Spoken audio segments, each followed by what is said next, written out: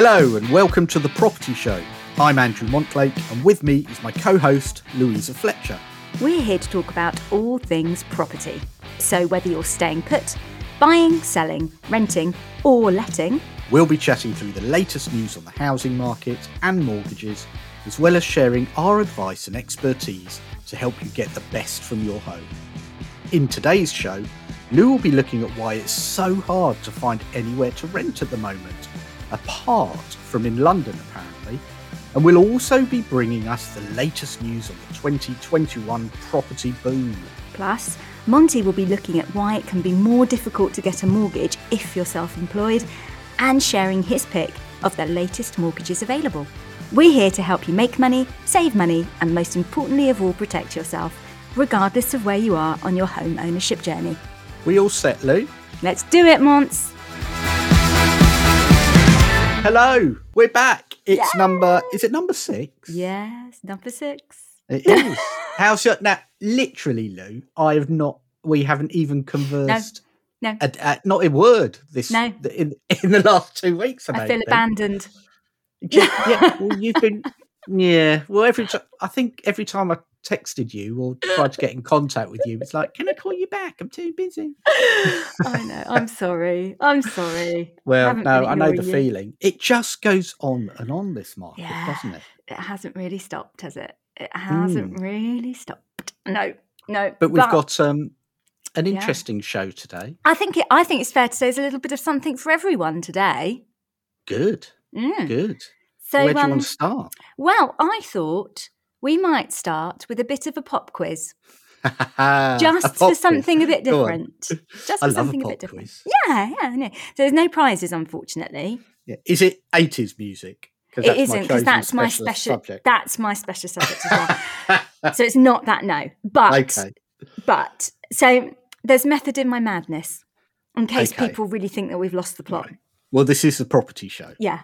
not the music show. No. But just go with it. Okay? All right, I'll play along. Go on. Okay. So I'm going to name a few tracks and artists, and I'd like you to see if you can guess the year for me. I'm rubbish at guessing the Do you think year. you could do Go on that? then. Okay. Go on. Okay. So Everything right. else I'm good at, but the year, go on. Okay. Fine. Right. So concentrate now. Right. All right. Okay. Kaiser Chiefs. Yeah. Ruby. Good tune. Great tune. Take That. Patience. Do you know what? I love that track as well. That was kind of the big comeback single for them, wasn't it? I Yeah. think. Another classic, Snow Patrol, Chasing Cars. Oh, And probably my favourite, Amy Winehouse, Rehab. I know why that's your favourite. Very funny. Oh, So, what year? What? They were all in the same What's year? the year? Yeah, all in the Oh, charts, man. in the same month, in the same year. Right. It's definitely the 2000s. Yeah, it is. Well done. It's before 2010. So it's You're somewhere correct. between, I would Correct. say it's somewhere between 2005 to 2010. Okay, warm. Oh, God, I don't know. Come on, have a guess. 2005. Close but no cigar, my dear. It's 2007. Oh, I knew it as well. You see, you knew that. Well, I didn't you? obviously didn't. Otherwise, I'd have said Well, I think you probably 2007. if All I'd have right. given you So, longer. Okay. what the hell has that got to do with property? Well, there were some pretty interesting stats released a few days ago. Yeah. And you know me and data. I know you date. Yeah. And these are the residential transaction stats that are released from HMRC. Yes. And they reflect residential transactions completed in February. I'm still waiting this year. for the link. For the link. Okay, right. Hold on. No pressure. Right. So the big number of homes sold in February this year on an unadjusted basis for all you stat fans is a smidgen over 147,000 homes sold in the UK last month. Wow. Okay. So that's a 23% increase on completions when you compare it to January, so month on month. Yeah. And a whopping 48.5% increase compared to February 2020. Blimey. Right? Which, if you Blimey. remember, February 2020, which feels like another lifetime ago, was pre-COVID, right? Because if you remember... And that was busy then. And that was busy because we were coming off the back of the bounce after the general election. It's a Boris bounce. The Boris bounce, and all the good stuff around that. So it was busy last February, busier this year, but it actually makes it the busiest February since February 2007. Ah, there you go. When there were 147,120 homes sold in February. So that is, in 2007, that was when we all thought, it can't possibly go any higher. Can't possibly go any higher. Because I actually bought my house in 2007. Did you? And I thought, oh, am I being a bit crazy? Because I'm buying at the top of the market. Yeah. And literally, since then, the value has doubled. Yeah. I can't afford this house now. It's just ridiculous. That's insane. Yeah. So, and just to sort of layer another little bit of context on, and to give people listening to this an idea of just how crazy these numbers are, the busiest month on record is March 2016, when there were just over 176,000 residential completions in 1 month, right? And if you remember that, Monty, that was because I know we had the cliff edge of the new tax on second homes and buy-to-let properties coming in on in the April. Stuff. Yeah. So that's right.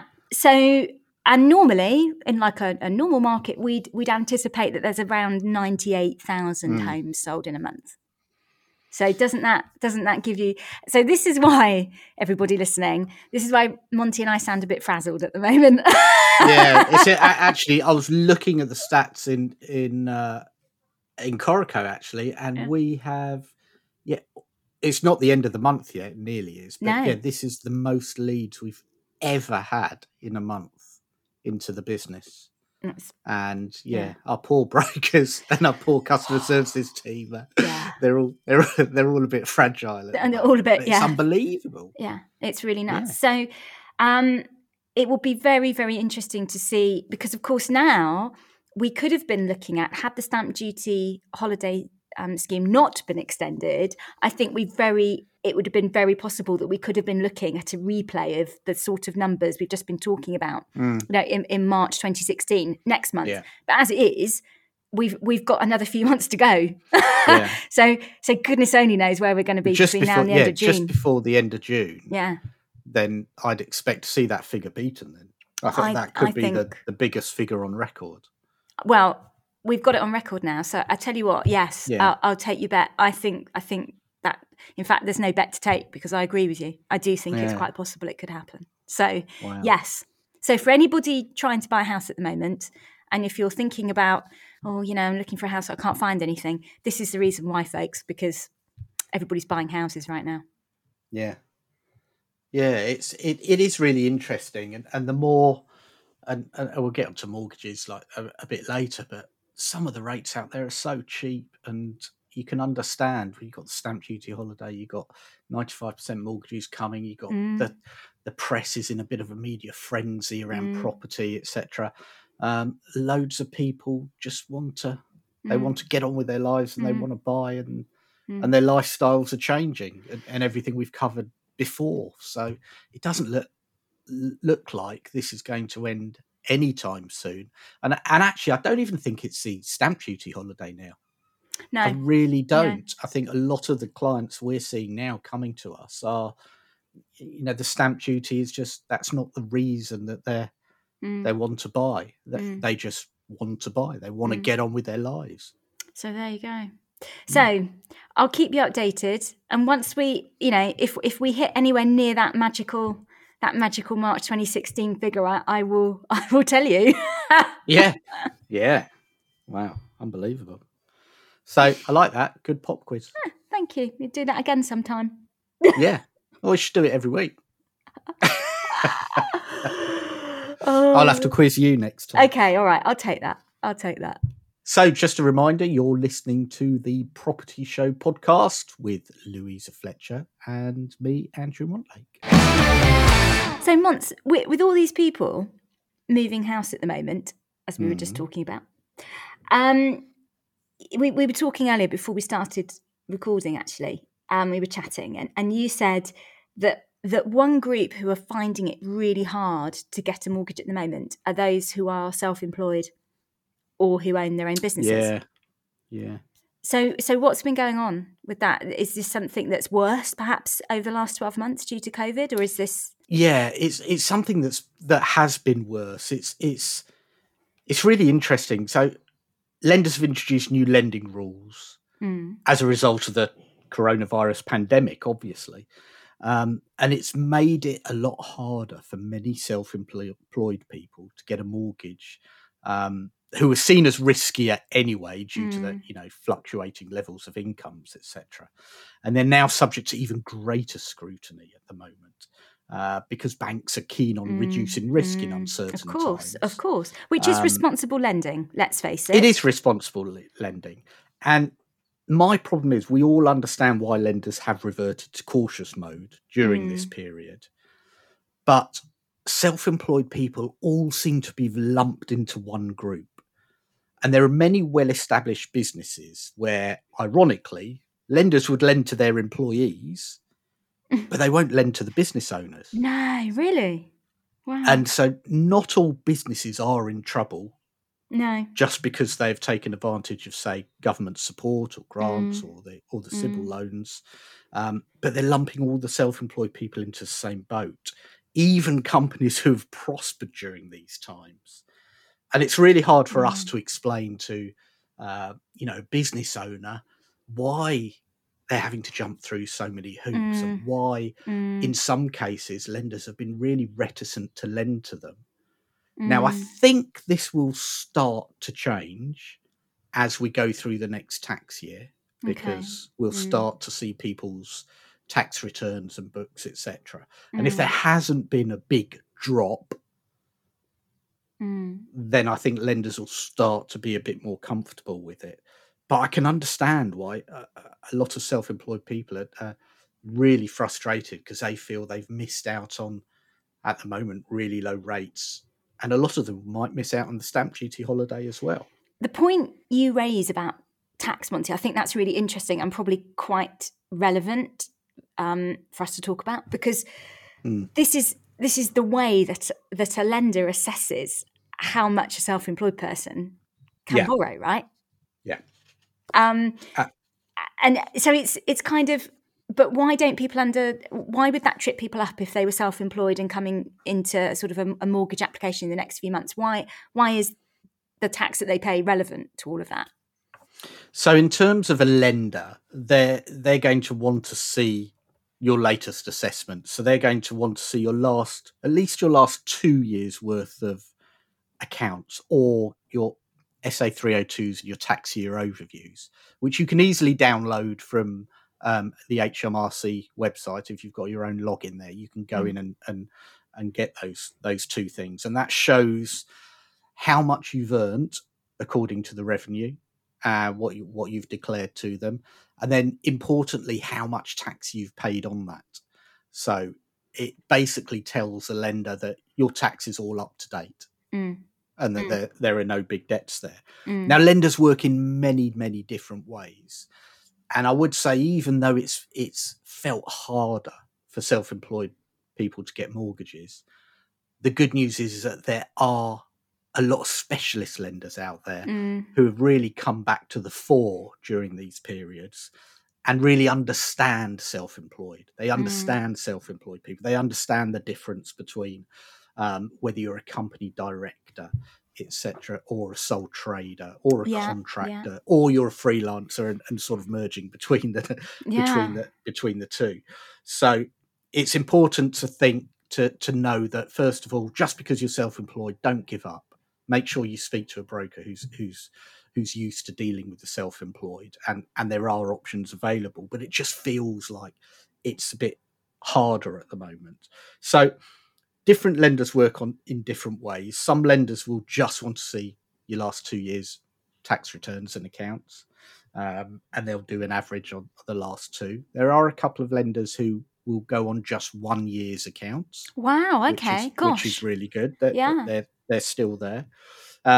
Some lenders will actually take into account retained profits. So there are a lot of businesses actually where the directors think, well, actually, I don't need to take all the money out of the business every time because I only need X amount to live. And the more I take out, the more tax I pay. So I'll just leave it in the business. And there are lenders who will take that into account as well. So there are loads of different options there. But it's really important you understand and get proper advice on which lender will look at your income in which way, so you know that you're going to the right lender to maximize your borrowing. And the problem that some people have had is some lenders have been really, really picky around if you've taken one of the bounce back loans. Yes, I've heard this. And for me, I'd almost go the other way. I'd almost say, look, there's this government support that's available. If you're a business, if you don't take the bounce back loan, you don't have to use it. But if you don't take it, then is that really prudent business sense? You should actually take it, keep it there if you need it. If you need it, it's there. If you don't need it, then you can pay it back in due course. So I'd almost argue it makes prudent sense for directors to take it. Yeah, but so I guess my experience in all of this is that, you know, it's always about being on the front foot, obviously all the time about tax, clearly. But if what we're saying is that as a self-employed person or as a limited company director, if the amount of tax that you're paying and can therefore prove is directly related to the amount that you can perhaps borrow when you come to apply for a mortgage, it kind of feels to me that maybe as well as speaking to a mortgage broker, it's good to have a conversation with your accountant well ahead of time, so your accountant knows that at some point in the next year, 2 years, that you may be wanting to move home and therefore applying for a mortgage, or if you might be remortgaging, so that they can advise you correctly as to what you should and shouldn't be doing. Yeah, it's really difficult, and a lot of people think they can have their cake and eat it, so they can keep their earnings low and therefore pay less tax, but then they wonder why they can't prove enough earnings to get a mortgage. And so it definitely makes sense to talk to an accountant and let them know what you're going to be doing way ahead of time, because there's nothing wrong. You're not legally doing anything wrong in terms of, you know, taking advantage of all the legal tax incentives that are out there. But it's definitely going to be worth actually making sure that you are earning enough income that can be proved in order to justify the amount of mortgage and borrowing you need. And if that means paying more tax, well, so what? That means paying more tax. If you're earning that money, then I'd argue you should be paying the tax anyway. So it is interesting, but definitely speak to a good tax advisor, accountant, and definitely a good broker as well. And then there are options there. So, for example, I've just arranged a mortgage for a celebrity who's both got their own business, various freelance contracts and PAYE contracts from several different sources, both in the UK and abroad, including sort of speaking engagements and that type of thing. So it's you wouldn't be able to go to a lender directly and that's then not a understand straightforward gig, is it? To put that one through. You've got to know how to present it properly in a way that's honest, open, and the underwriters can look at it and go, okay, yeah, I really understand that. I get that. And that's the magic of a broker. That's what they give you. So for self-employed people at the moment, I would say definitely don't try and do it yourself. Speak to a broker. So the advice is basically, if you're self-employed at the moment, don't expect that applying for a mortgage is going to be straightforward. It can be done, is what we're saying. Yes, it can be done. It can be done. But you do really need to be on the ball about your paperwork, about your tax situation, and speak to somebody that's used to dealing with self-employed mortgages so that you are absolutely getting the right advice depending on what your situation is. Absolutely. Spot on, Lou. Well, it's your advice, Monty. I just gift wrapped it. Love that. Thank you very much. Well, you're listening to the dulcet tones of the Property Show with Monty and Lou. So, Lou, you picked up on a story this week about the rental market, didn't you? I did. Yes, indeed. So for those of our listeners who are renters, and there are probably a lot of you who are listening to this who are renting, because there are over 5 million chimney pots, so to speak, in the private rental sector in the UK. So that's a lot of households that rent privately. And for those renters who are thinking about moving at the moment, it's fair to say in a lot of parts of the UK, there are far less properties around at the moment to choose from if you're moving into rented. And it's normally pretty difficult for renters anyway, to be fair. It's interesting, isn't it? Because we have, I've actually read that in some places there are a lot of landlords selling up. So I don't know if that's we haven't quite seen that. But is there any specific area where it's harder to rent than others generally? What do you think's behind it? So I think there are kind of 3 main points to this, and it's kind of creating a perfect storm, if you will. So I'll answer the question you've given me last, if that's all right, because it kind of makes sense to cover another bit first. But yeah, go on. The main thing is that COVID has meant that the vast majority of renters, if they're renting somewhere at the moment, are literally staying put. Like if they can hang on and stay where they are doing so. And also there was some emergency legislation that was introduced last year, which means that landlords now who would normally be able to give what's called a no-fault eviction or a Section 21 notice.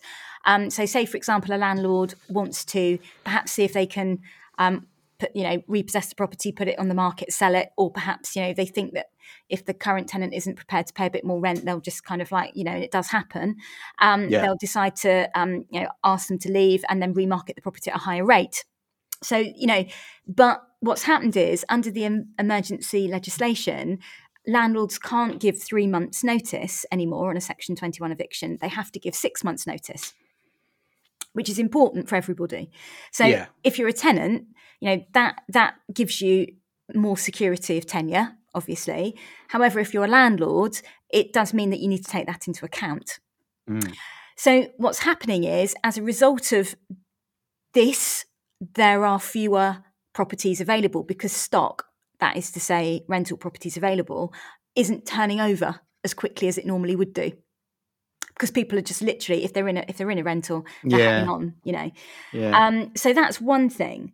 Then we've got a situation where in some parts of the UK, properties that would normally be a holiday let, there's been this sort of exodus from London in certain places. Where people have gone, well, I don't want to do lockdown in London. If I've got to do lockdown for 12 months and I've got the ability to work from anywhere, providing it's got broadband, I'll bugger off to the Norfolk Broads or to Cornwall or to Devon. So again, there's been a chunk of stock that you would expect to see that now is not available because it's turned from being a holiday let into long-term rental. Right. So that reduces the amount of properties available. And then in the same kind of way, the family homes that are in those, coastal areas like Devon, Cornwall, Dorset, the typical holiday hotspots like, the Cotswolds, the New Forest, the beautiful bits of Norfolk and Suffolk. All of this stuff, all these places have seen a sort of temporary influx of residents who've kind of gone, do you know what? I'm just going to go and sit it out and do lockdown. Absolutely. I know quite a few people who've done exactly that. Yeah. And then on top of all of that, you've got people who have taken advantage of the boom that we were talking about earlier and the demand for homes. They've sold a property and they've decided to move into a rental. So they're then chain free for when they do find something to buy. So all of these things, it's layer upon layer upon layer. And what it's created is a really difficult market for tenants at this point. That's very interesting. Really interesting. Yeah. I don't recall a time, certainly within the last 10 years, where it's been this difficult. But here's the really weird thing. This is all outside of London. I was going to say, is that, what's happening in the cities? So in London, we're seeing rents softening. So it's cheaper to rent in London, probably cheaper than it's been for years. Because, of course, so many people have done exactly the thing we were just talking about. So it's probably easier to find somewhere in London at the moment, and probably you'd get a really nice place a little bit cheaper at the moment because the demand isn't there. And it's typically that demand that pushes London into being one of the most difficult cities to rent, if not in the country, probably in Europe, I would have thought, So it is all a bit topsy-turvy, I would say. Do you think that it'll be interesting to see whether that changes in London again once people start to go back into offices? I mean, you've seen some, you saw the head of Goldman Sachs, for example, be really pretty robust about they want people to go back to the office, and some of the other big banks have actually already said, do you know what? Yeah, we're going to start opening the office, etc., etc.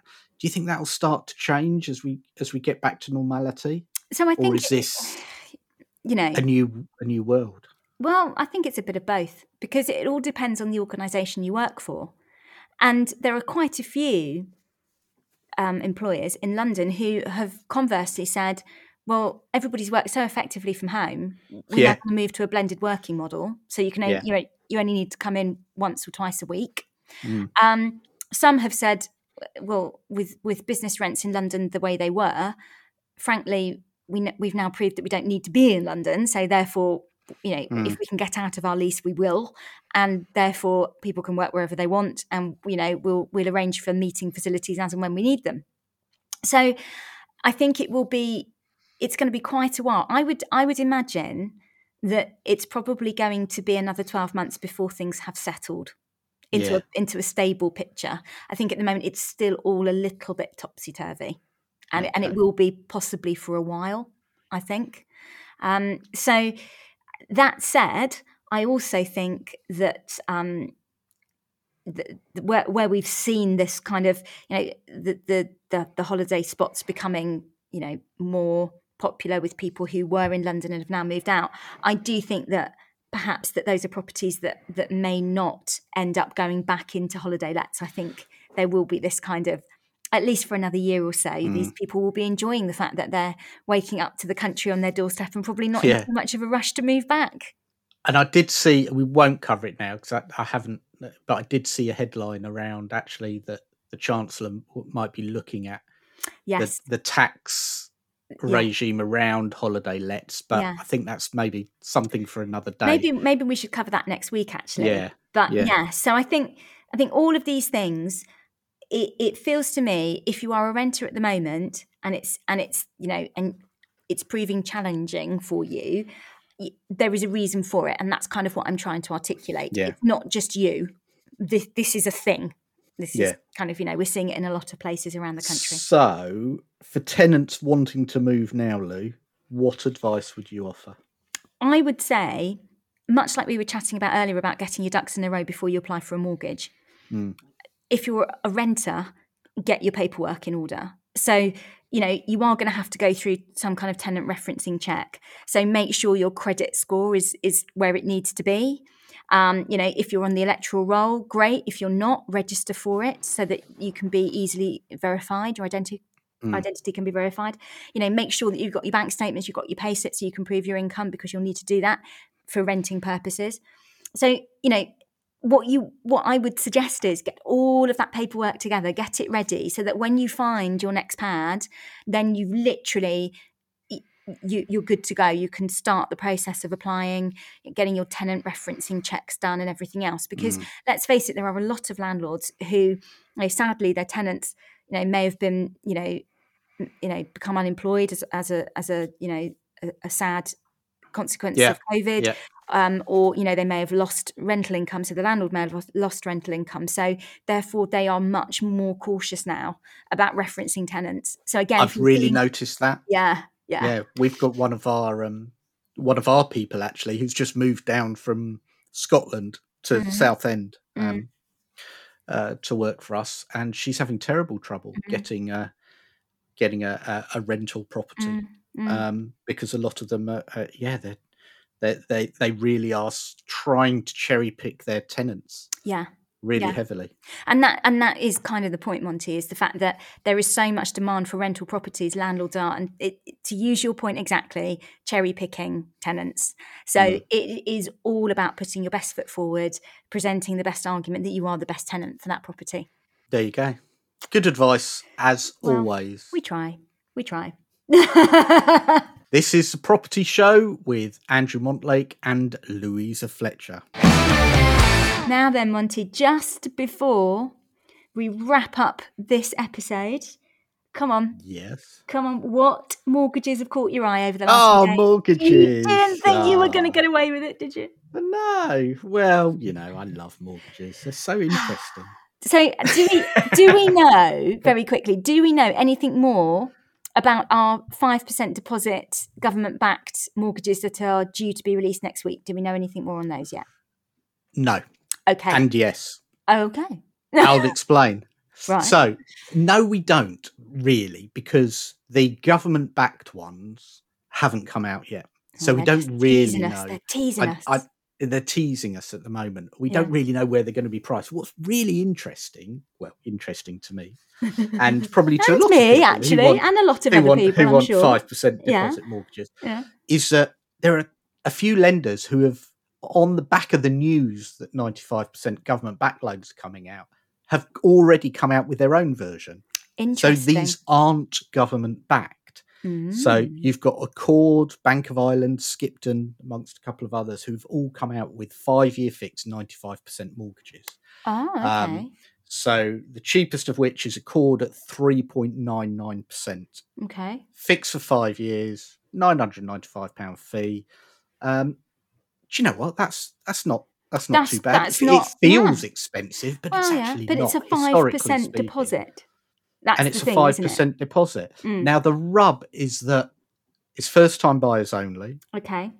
It's not available on new build or flats. Okay. Just houses. Mm-hmm. And they're very strict, 4.49 times your income. Okay.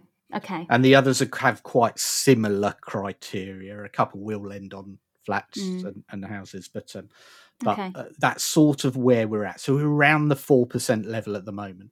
Okay. Whether the government schemes will be cheaper or not remains to be seen. And remember that there is a cost to lenders for taking that government guarantee, which ain't that cheap. Right. So that's where we are at the top watch end. This space is what you're telling me. Yeah, absolutely. And when we come back in a couple of weeks' time, hopefully we should have the first of the government schemes. Yeah. But in the 90% rates have come down quite a bit. So you've now got Barclays, for example, 2-year fix under 3% now. Wow. So 2.98% 2-year fix. Or Clydesdale have got a 3.28% 5-year fix. So that's at 90%. Now, at the other end of the scale, where the real cheapest chips rates are, if you've got 40% deposit, Platform have a 1.06% 2-year fix. Wow. So if you were remortgaging, say you'd been in your house for a long time and you had a lot of capital, that sounds like that could be something. Yeah, of course, it's only for 2 years. If you wanted 5 years, and I still think this is where the value is, you still got your mates Nationwide at 1.24%, 5-year fix. I mean, that's just they're good. They're a good bunch, I know I say it every time, but they're a good bunch. Have you got shares in Nationwide? No, but I had my first mortgage with them. Oh, so there's a loyalty. Other mortgages available. I'm not paid any commission for saying that. Well, I was beginning to wonder. Yeah. Do you know, I had my first mortgage with the Portman Building Society. Well, that's what I was saying. So that was the bit I was going to say, and then I was going to be like, I'm geeking out. So yes, so my first mortgage was with the Portman, and then of course they were purchased by the Nationwide. So yes, yeah, that's right. Yeah, showing our age now, Monts. No, Portman Building Society. And do you know what? I had a Norwich Union top up. So in those days, and I think they should bring these back, by the way. So 75% with Portman and a 20% Norwich Union top up. and the Portman rate was about 3.5%, 4%, and the Norwich Union top-up rate was 13.5%. Whoa.